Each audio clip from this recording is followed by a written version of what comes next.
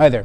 Welcome to the Raven's Call. I'm Eric, Wordweaver Shervin, Gothi of the Ridgar folk here in East Texas, and I'd like to welcome you to the program. This is a show where I ramble on about different heathen-related subjects, just kind of whatever strikes my fancy, sets my mind on fire at the time. Big UPG warning at the beginning of the episode, like always. This is just my views. My videos are meant to be conversation starters, maybe encourage you to think outside the box on a few things, encourage some just different ways of thinking about things, maybe exploring some different avenues. Just kind of take it with a grain of salt and develop your own views and culture. That's what it's all about. So all my contact information is down below. You guys know where all that is. P.O. Box, email, all that. I do pay attention to emails. I do pay attention to, I don't always get to reply to emails, but I do pay attention to them. I read them. And I reply to them when I get a chance, but I do read them. And then my comments in the Facebook group and the comments on the videos, I get a lot of really good show ideas from those. And so I'm going to continue doing that as long as I can. 2021 is going to be a weird year. So we'll see where things go. I've already missed more episodes, I think, this year than I have in the entire run of the series. So it's been dodgy, but we're persevering. It's what we do. So I do intend to do some more project kind of things, not really to a point yet where things have stabilized such that I can pay attention to that. Plus I need a few more supplies to be able to turn things out the way that I want to. So stay tuned, those will come at some point. I'm working on it. So, because I really want to get back on my lathe and try and turn some really cool stuff. It's a work in progress. There's a few supplies that I have to get, and money's the thing, as you all know. So anyway, on to today's subject. Now, today's subject is a write-in request from a viewer, Tyler Hill, who wrote in and asked me what my take on animism was and how that impacted heathenry as a worldview and culture and just philosophy in general. Now, animism is a thing that... Animism by its name is a specific view. It's a specific approach to things, and it is an element of philosophy. So to try and transpose animism in its entirety as a philosophy onto any particular culture is going to be an imperfect fit. So if you broaden that a little bit and look at just some of the general ideas behind animism and the way that it works, then you begin to see how it fits into certain cultures and how they work alongside that or incorporate those general ideas in that culture. And animism, just kind of animism 101, animism, blah, blah, blah, is kind of the view that there are animating spiritual forces to natural elements and entities that give life to and give spirit to these entities, or these objects, that not just like living, breathing things, but also the rocks, the seas, the rivers, the mountains, things like that. You can already tell where I'm going with this, so props to you. So animism as a whole is the view that everything, or at least a lot of things, have spirit. It can be everything has spirit, it can be a lot of things have spirit, but it is the idea that spirit is outside of just humanity. And just from a personal viewpoint, I've always thought that the idea that humans were the only ones to possess soul or spirit was a bit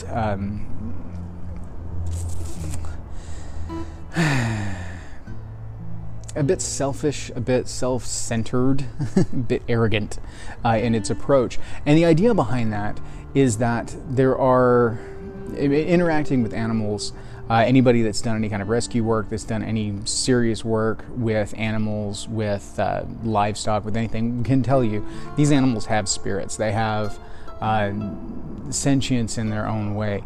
It may not necessarily be manifested in the same way as humanity, but it is its own form of sentience, its own form of life, its own form of spirit. And so if you look back into heathenry, you begin to see that, yes, indeed, those elements of animism are very much there. When we talk about the Vetir, when we talk about the spirits of the land, that's exactly what we're talking about, those animating spirits that are outside of humanity. Now, you guys have, if you've watched my soul videos, you know that I ascribe to a very complex view of the human soul, one of those being the Fera. The Fera is the ancient tree spirit, the Vetir spirit of what makes us human that ties to the natural world around us. It's the element of spirit that comes from the land and from Midgard itself. The other elements of the soul can come from different areas, some from the ancestral side of things, some from the divine side, when you get down to the Odr, that divine madness, that breath of life from Odin. When you get into the Fera, you're looking at that natural spirit. And I've done videos on the Fera specifically before. This one's just specifically looking at the animistic side of things because it was a request. And that Fera spirit is that tieback. It is that natural land spirit element that is a piece of us. It doesn't make us land spirits, but it means we've got a piece of that in us. Just like when you look back at your DNA, you've got stuff from all throughout your history. Everything that goes together into making you has left its thumbprint there, its mark. And so a certain element of what has gone into making us, like if you're going to sit down and build a building out of the natural elements around you, it is going to be from the dirt and stone and everything that you have there, from the wood and from, you know, all of the materials that are there. Each of those pieces goes into it. So you can have a composite of things, and it's not any one thing. Like a building that's made from a mixture of sod and stone and wood can be an incredibly strong building, but it's no one thing. It is an element of all of those things, and that's what we're getting when we're dealing with the Fera spirit element of the soul complex. We are a complex composite of all of these soul elements put into one, which is why we only exist as we are here and now, in the here and now. Going back to the life-affirming element of heathenry, that this is the here and now, this is life, because this is the only time that we are completely all of us as we are now. Even when we go to sit with the ancestors, that's only a portion of the soul that goes back to the ancestors. The Fera spirit goes back into the land. That little bit of divinity that's given to us by the gods returns to the gods. That's all cyclic in nature, which is a recurring theme that you'll find within heathenry and a number of other religions. The idea here is that along with Newtonian physics and everything, you know, nothing can be created or destroyed. It simply cycles. That is similar in what we're doing here. The spiritual energy changes shape, changes form, changes composition, but it's still there. It is still what it is. And so all of it is molded together into what is us, and then when we die, we break down and we go into those different parts. So that's tying back to the Fera and the whole soul complex element as it was. When we're dealing with the spirits of the land, when we're dealing with the generalized animistic element of things, yeah, animism does indeed apply on some levels to heathenry. Interestingly enough, when you're dealing with the Vetir, you're dealing with, and I've done entire breakdown videos on the Vetir with, you know, my view of hierarchy and everything like that, but I've got lower level Vetir, mid-level Vetir, and kind of alpha or high level Vetir. And it follows kind of a pack, naturalistic kind of pack dynamic, as opposed to more humanoid approaches to things such as tribe or established culture. It's more law of nature versus law of man. And that is all entirely built upon the idea that animals and the world around us is full of spirit energy and full of spirits in different forms than what we may understand. A lot of Sheth work is dealing with reading a lot of those kind of energy flows. Say more so on the side of weird, but there are some, I'm loath to say shamanic, because shamanic actually applies to a specific culture, but if you take it as a generalization of working with the spirit realm, then yes, it does. There was some evidence of spirit work within heathenry, at least Arch-Heathen times, from what we can tell.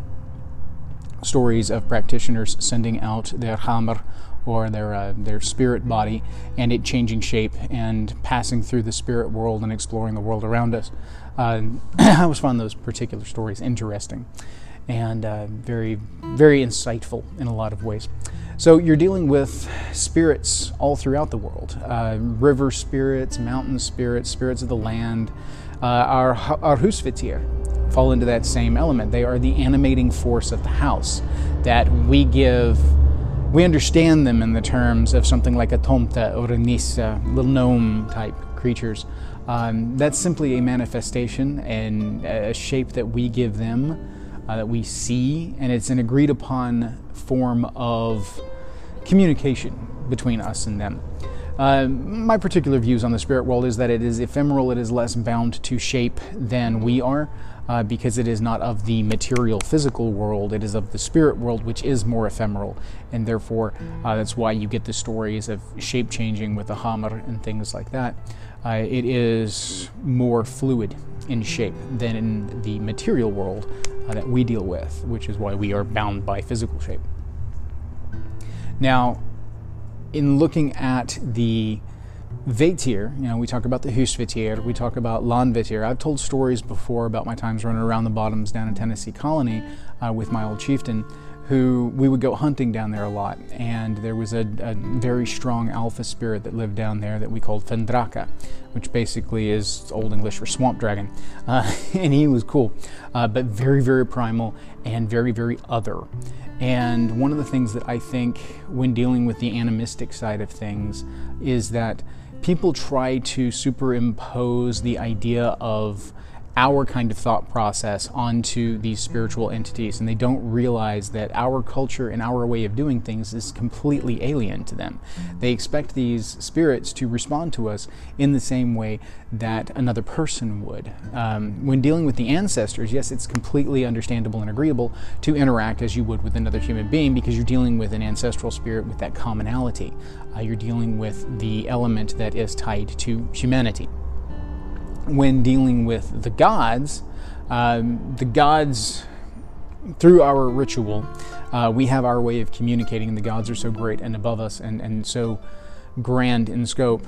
They created us, ergo they can understand us. They wrote our programming, as it were. So we don't have to worry about that so much. But when we're dealing with the Vetir, when we're dealing with these animistic spirits, we have to meet them on their terms. We can't just expect them to be able to interact with us the way we would with other human beings. When you're dealing with wolf spirits, you need to be able to interact wolf spirit-like. And that is when you're dealing with natural things like that, when you're dealing with the raw primal world, it can be dodgy, it can be dangerous, because if you don't know what you're doing, if you don't meet them on their terms, they may take affront to what you do. If you don't meet a wolf spirit and show it the deference and interaction that another wolf spirit would, it may not understand you. It may not engage with you the way that you want to engage with it. It's a thing. It really is. And one of the things that I find interesting in watching other people try to do spirit work is that the ones that I see that are more effective with what they do take the time to understand the spirit that they're working with. They take the time to understand the wolf spirit, the raven spirit. They understand their manifestations in the material world. They understand the underlying nature of that spirit, the nature of that animal, and the way that it interacts. And they interact with it on those terms. And I find this to be far more effective from what I've seen and from my own experiences and my own explorations into spiritual work. Now that's dealing with more animal spirits, which is again the animistic side of things. Getting to work with some of these more alien entities, like working with river spirits, working with mountain spirits, working with the alpha spirits of an area, that's more complex, and that is understanding the nature of what they do, the nature of their very being. Like a river spirit runs, a river spirit is motion, a river spirit is power, it is enduring, it is weathering, it is a constant flow, it is shapeless in a lot of ways, but still bound by current and bound by the world around it. They are not particularly fond of things that disrupt their flow or things that pollute what they do. So you have to, when interacting with those spirits, interact in a way that acknowledges and honors that. And I find that to be something that our ancestors did in offerings to local gods. That's when you're dealing with local gods, or gods with the little g. You're dealing with regional Vatir spirits that are like the god of the mountain, the god of the forest, the god of the swamp. Like Fendraka would be a god with a little g, god of the swamp, and he was the alpha of that area. And when you went into that area, you had to play by his rules, or else either A, your hunt would be very unsuccessful, B, the entire swamp would be unaccepting of your presence and your actions there, or you could be, if you did right, you'd be blessed in your hunt, you'd be welcome in that area.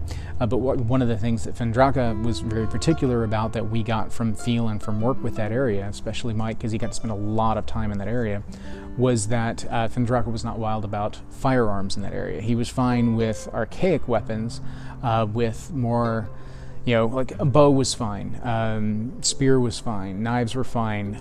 It wasn't an issue with worked metal. He was not particularly fond of firearms. So we couldn't take sidearms, we couldn't take rifles into the areas that we hunted in there, and that was particularly dangerous because there are some things in the wilds of Texas that you really want to have a sidearm for. Especially when you come across the bad side of one of our Texas hogs, it's kind of nice to have a sidearm there just in case things get dodgy. But nonetheless, we respected and were more accepted in that area. So, as we go forward and we start to look at these things and look at things as they build in this, you begin to understand that animism is very much a part of heathen view. It doesn't mean that heathenry is animistic in its approach, but it does mean there are animistic elements to the culture. I specify that specifically because there are certain cultures that seem to be like purely animistic. Like the entirety of that culture is based upon the work with the spiritual, but heathenry is complex. Heathenry has multiple avenues, and exploring animism will help inform one aspect of it, but it doesn't cover the entirety of heathenry. Because heathenry is religion, heathenry is culture, heathenry is spiritual. You hear me go through those main points very frequently. There's the spiritual side, which is working with the spirits around us, working with the Vatir, working with these animistic elements. You've got the religious, which is specifically working with the divine. That is specifically working with the gods and goddesses in the divine plane, in the divine time, and divine space. We are dealing with the cultural side of things, which is dealing with each other. And then also within the cultural, spiritual kind of continuum there, you're dealing with ancestral spirits, which does encompass a little bit of culture and a lot of spirit. And so in dealing with these things, we see that heathenry is very complex. It has a number of facets that if you over-focus on one or the other, you fail to get the fullness and richness of the culture that informs every element of it.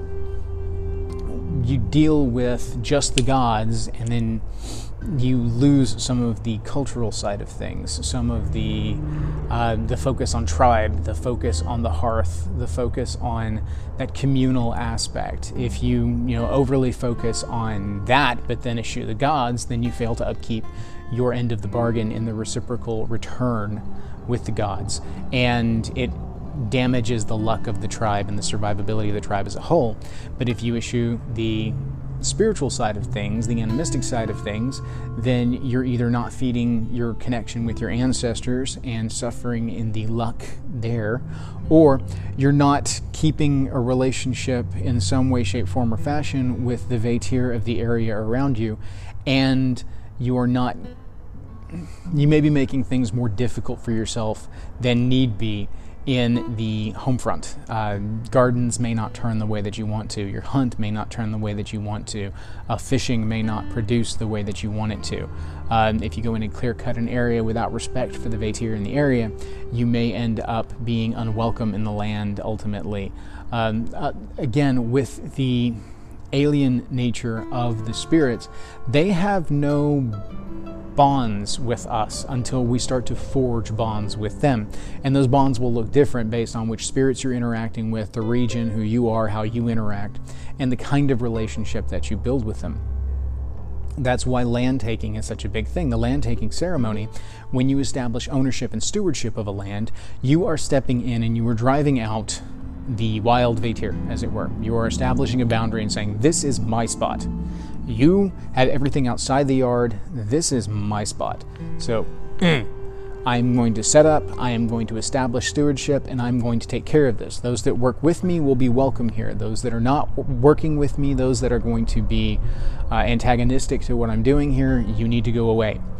And when you do that, when you establish that stewardship of the land, you are extending the reach of your Husvitir out into the bounds of your yard. And I've said this before on the channel, it's kind of reiterative, but still, nonetheless, the Husvitir is not just bound to the house.